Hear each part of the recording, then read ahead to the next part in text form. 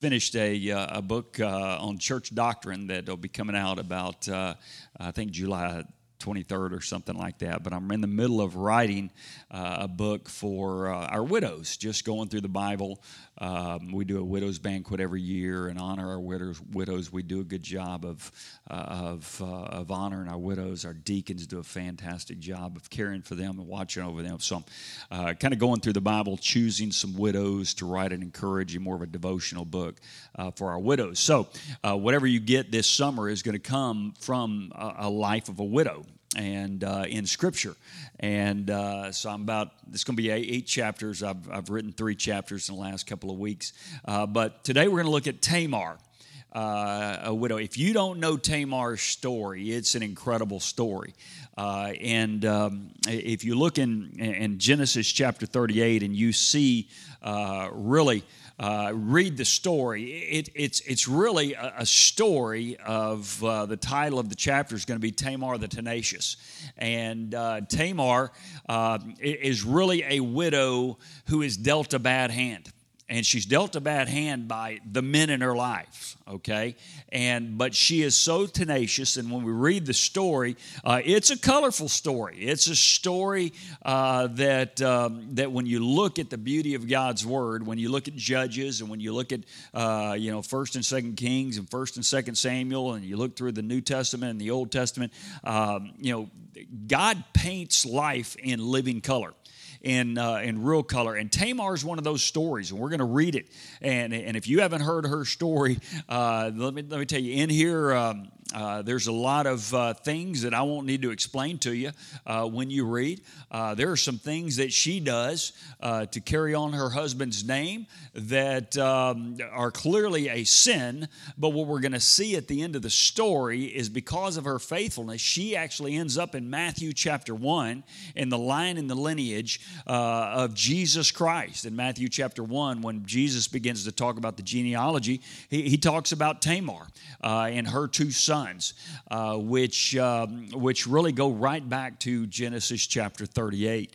And so we're going to look at Tamar today, the tenacious. Hopefully we'll learn some things for us, how we should operate and how we should act from the widow's perspective, that what the encouragement will be is that she was tenaciously pursuing justice and righteousness for her husband, and then ultimately her family, and it turns out that way. It also is painted in living color that the only way you can explain how Tamar, after we read her story, ends up in Matthew chapter 1 in the genealogy is that God is always about a redemptive history.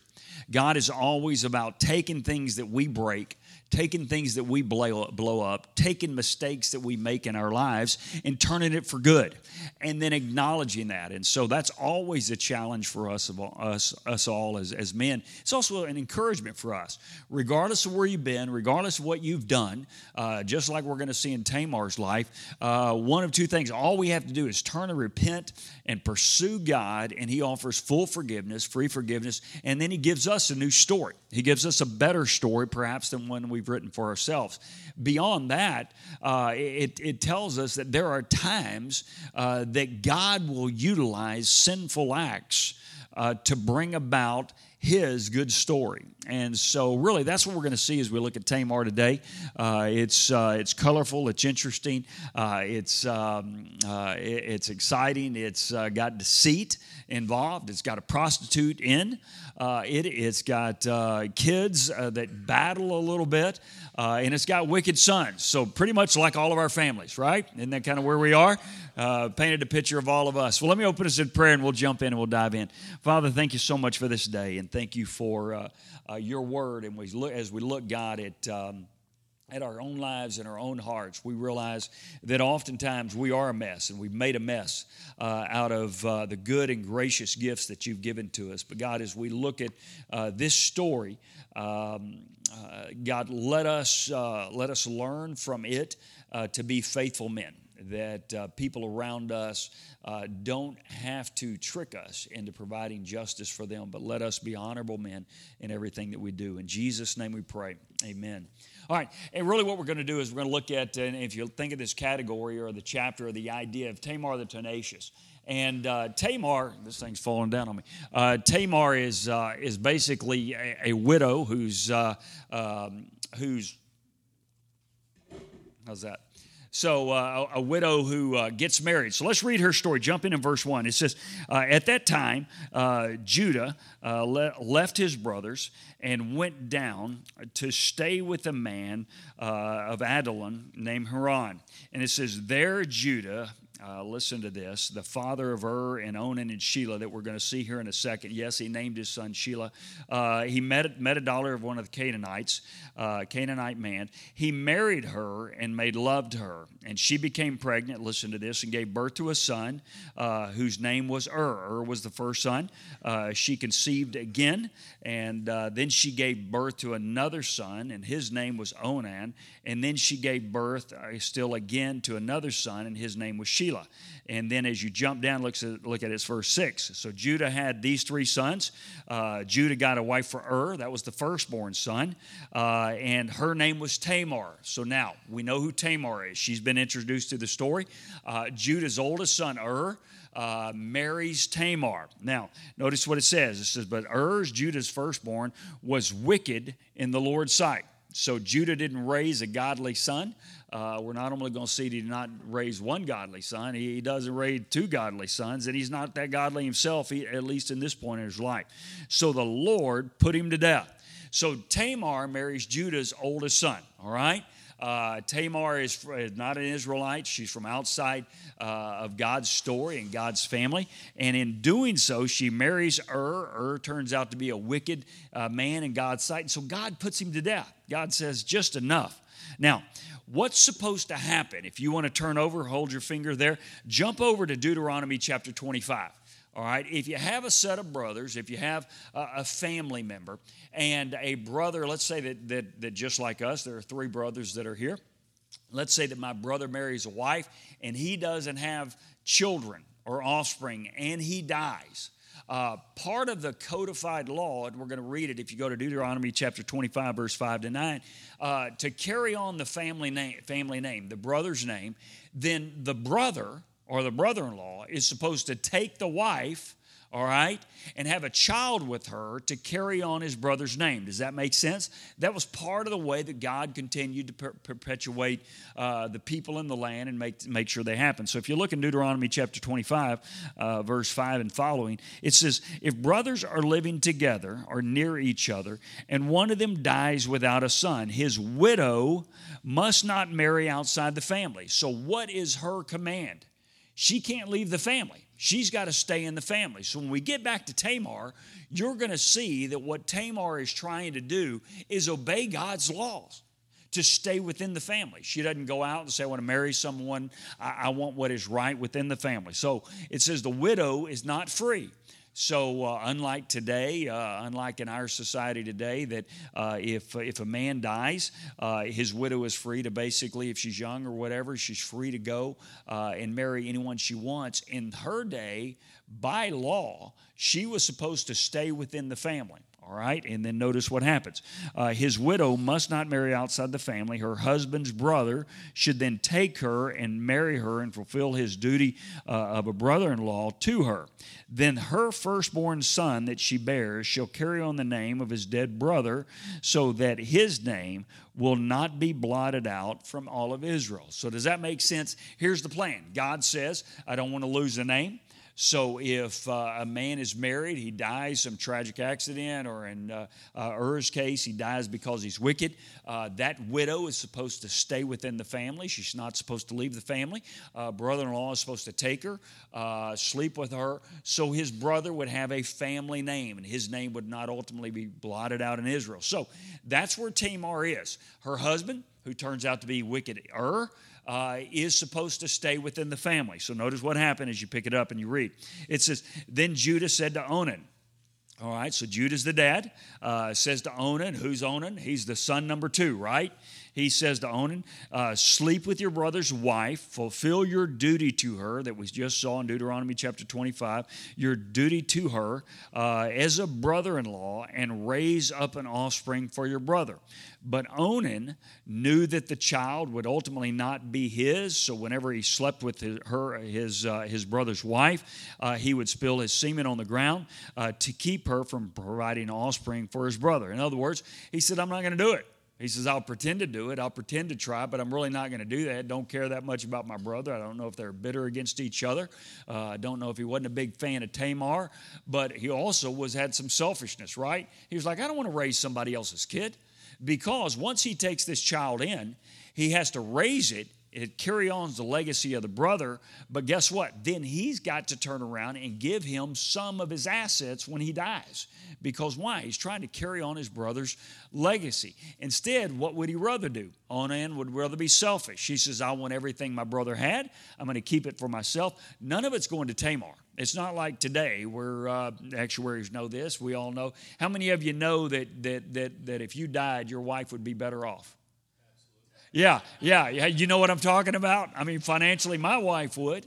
I can trickle along as on a pastor's income, or she could blot me out and do quite well. So I'm always a little bit fearful about that. But in that day and in their day, that wasn't the case. That wasn't the case at all. Because what happened is, man, the brother had everything. And once he died, Onan could take everything his brother had. Now, if Onan has an offspring with Tamar, guess what he has to do? Take everything that was his brother's and give it away. So because of selfishness, Onan says, I'm not going to do it. And so he says, I'm not going to do it. He would spill his semen on the ground and keep providing an offspring for his brother. What he did was wicked in the Lord's sight. So now listen, let this be a warning to all of you. So the Lord put him to death also. All right? Strike two, Team Judah, right? Strike one, Er's gone. Strike two, Onan's gone. And so remember, there was one brother, and his brother's name was Shelah. So here's what Judah said. This is the father. Judah then said to the daughter-in-law Tamar, he says, go live as a widow in your father's house. Hold until my son Shelah, that's son number 3, grows up. For he thought to himself, he may die too, just like his brothers. And guess what? Then I've got to take care of her and carry on my brother's name. So Tamar went to live in his father's household. Now listen, this should not have happened. All right, if you think about Judah's life, Judah should have kept her in his house and provided for her and cared for her. That was what should have happened. But it didn't happen. So notice as you continue to read the story, it says, after a long time, Judah's wife, the daughter of Shuah, died. When Judah had recovered from his grief, he went up to Timnah to the men where he was shearing his sheep, and his friends in Hira, the Adullamite, went with him. When Tamar was told that your father-in-law is on his way to Timnah to shear his sheep, she took off her widow's clothes, covered herself with a veil to disguise herself, and then sat down by the entrance, all right, to Iman, which is on the road to Timnah. For she saw that though Shelah, all right, this is son number 3, was now grown up, she had not been given to him as his wife. So what did she know? She goes, basically, Judah's just thrown me out to pasture. He's basically said, I'm out on this whole deal. Died, Onan died, Shelah's my 3rd son. Why am I going to go bring another widow back in here that I would carry things off? And so what he becomes selfish with his possessions. One of the things we always want to be careful. Let's don't be selfish, guys.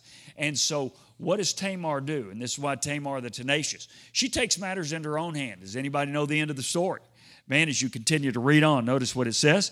She took off her widow's clothes, and she took all of that stuff up.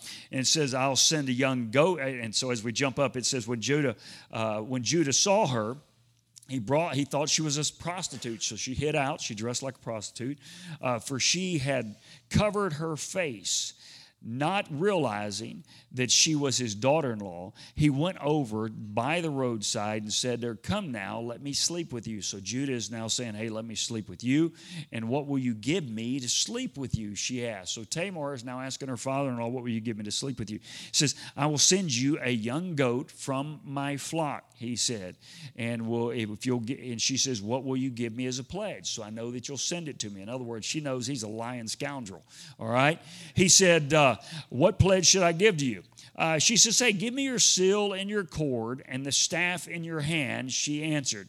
So he gave them to her and slept with her, and she became pregnant by him, her father-in-law, after she left. Now, how many of you are sitting here? Who's seeing this story, and it's okay, for the first time? Anybody seeing this story for the first? Are you kind of sitting here going, "Is this really in the Bible?" It is. It's right here. And the truth is, that's one of the beauties of God's Word, is it tells the truth. And if you look at this story, and we're going to show you where it concludes, this is a screwed up story. How many of you understand that? Right? This is a messed up story. And so here's the beauty of God's redemptive story in your life and my life. If God can use this story of a screwed up man with wicked sons who has a widow that has to take matter into her own hands by becoming a prostitute, but that woman who took matters in her own hands end up, as we're going to read here in a few minutes, in the line and the lineage of the Messiah. That's a God who is on a redemptive mission.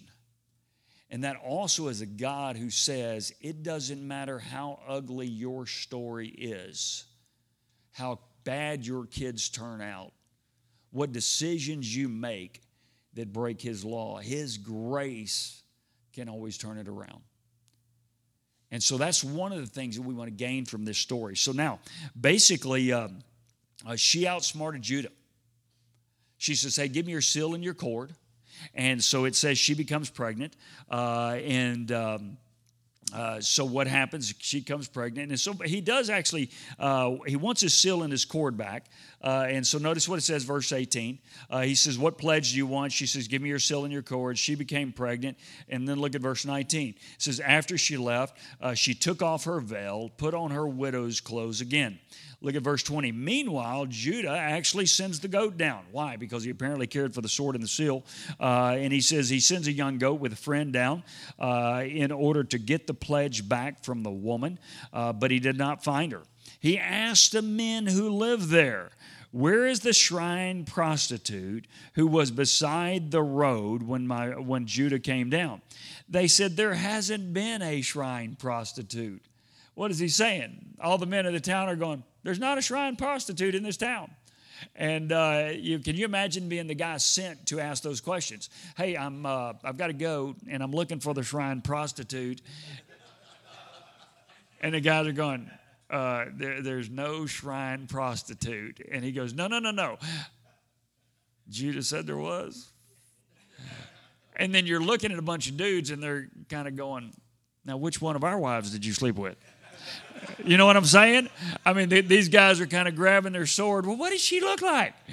Where they're going to be about to, so you're sitting there going, this all is intrigue. So Tamar basically takes off her widow's clothes because you did have something that signified that you were a given woman. Okay, kind of like the mob idea. I'm a given woman to another family. I am waiting for Sheila. So she had to wear that, all right? Everybody had to know that she was not available, all right? She wasn't on eHarmony for widows, okay? She had to wear something that signified she was a taken woman, all right? But she takes it off. She realizes Sheila's grown up. He's not fulfilling his covenant vow to me. He's not providing for me. He's not caring for me. He's not going to even give his son as wicked as he was, an offspring. He wants everything for himself. So she gestures like a prostitute, catches him coming, realizes, I know what kind of dude this is.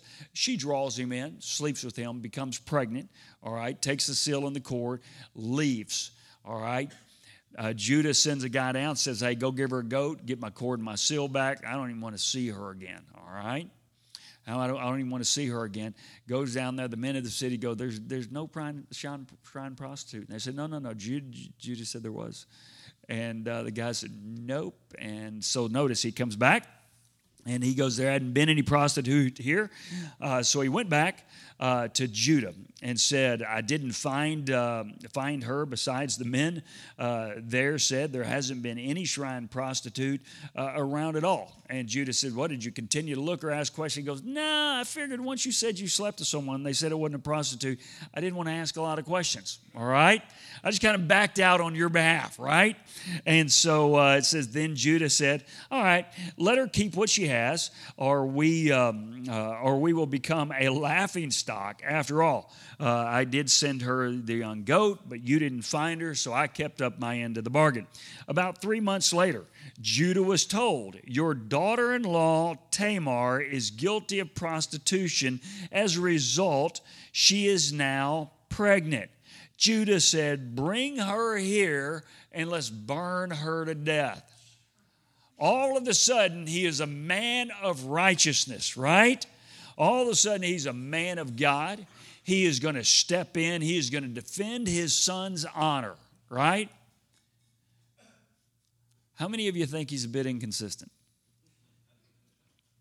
All of a sudden, you are not going to cheat on my dead son.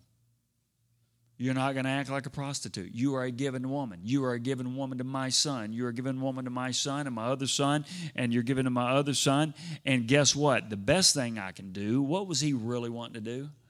Doesn't tell us the reason. Here's what I believe. Best thing he can do is just knock her off. And he's going to use God's law to do it.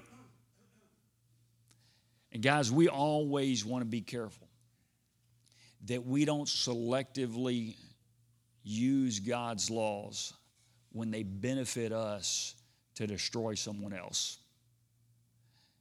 Guys, if God has showed up in your life with amazing grace, be sure that you show up in other people's lives with that same amazing grace.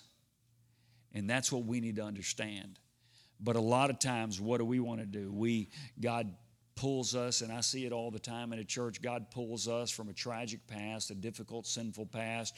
We grow up a little bit. We get around other spiritual leaders. We get around people, and we grow in our faith. And what happens if we aren't careful? We become Pharisees. And we forget that it was God's grace that brought us out of a miry pit or the muck. God lifted us up because of his grace and allowed us to stand on firm footing and on firm ground. And so here you have Judah. He says, bring her to me and let's burn her to death. Verse 25. As she was being brought out, she sent a message to her father-in-law. I am pregnant by the man who owns these. Now, this is an awesome story. Right? It just gets better and better and better. And she says, hey, before you burn me, just so y'all will know who else to kill, it's the dude that owns these, all right? And she holds up his stuff and said, this is the guy I slept with. Well, what should have happened? He should have been killed too, right? What a beautiful story. So you say, Pastor, you're putting that in this story in the book about widows. Absolutely. Tamar the tenacious. Because there are times and there are seasons where ladies who are widows have been dealt with poorly by families and even men in their lives. There are those. And to tenaciously pursue justice. So notice what happens as we journey on. He said, she's guilty, bring her to me to burn. As she was brought out, she said to her father-in-law, here I'm pregnant by the man who owns these. And she added, see, if you recognize whose sill and cord or staff these are. She goes, anybody recognize these? Now notice, Judah recognized them and said, she is more righteous than I am, since I wouldn't give her to my son Shelah. And listen to this, and he did not sleep with her again. Man, as you think about it, And in the passage there, Romans chapter 8, verse 31, I love what Paul says in that Romans 8 passage. He says, man, if the Lord is for us, as God is for us, who does it matter is against us? And you think about Tamar and her story and everything that took place. And Judah has a moment in a season of repentance. Now, as you go on and as you read the rest of the story, it says, sure enough, she was pregnant. She was pregnant by her father-in-law. She ends up with not one, but two kids.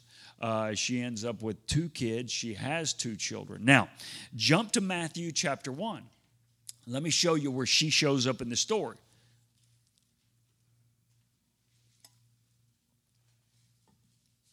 Matthew chapter 1. This is the genealogy of Jesus. So she's got two kids. Are you there? Matthew chapter 1. It says, this is the genealogy of Jesus the Messiah, the Son of God, the son of Abraham. It says, Abraham was the father of Isaac, Isaac the father of Jacob, Jacob the father of Judah and his brothers. All right? Notice what it says. Judah, his infamy, written in red letters, right? All through Genesis chapter 30. Judah, strike one strike two Onan, strike three Judah. It says the father of Perez and Zerah, whose mother was Tamar. Anybody ever notice that in the genealogy? Or you ever know the story of Tamar right there in the genealogy of Jesus? And you're sitting here going, Kah! What a crazy story. A woman that was not an Israelite gets brought in by marriage to an Israelite family. She marries a wicked Israelite.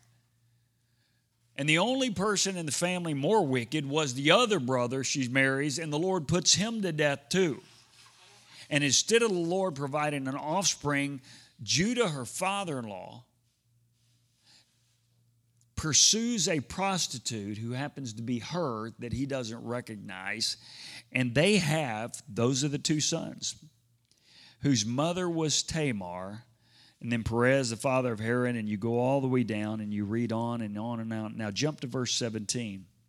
It says, thus there were 14 generations in all from Abraham to David, 14 generations from David to the exile in Babylon, and 14 from the exile to the Messiah.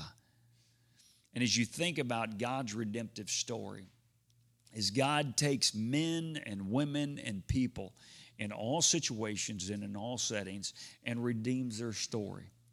And so as you think about Tamar's story, think about your own story. Think about things you've done in the past. And the truth is, guys, there are times as we look back in our past, and it might not be the object that we can hold in our hands, where someone says, I've got your seal and I've got your cord, but the reality is we gave them away. And at any moment, they could be brought out and used against us in our presence.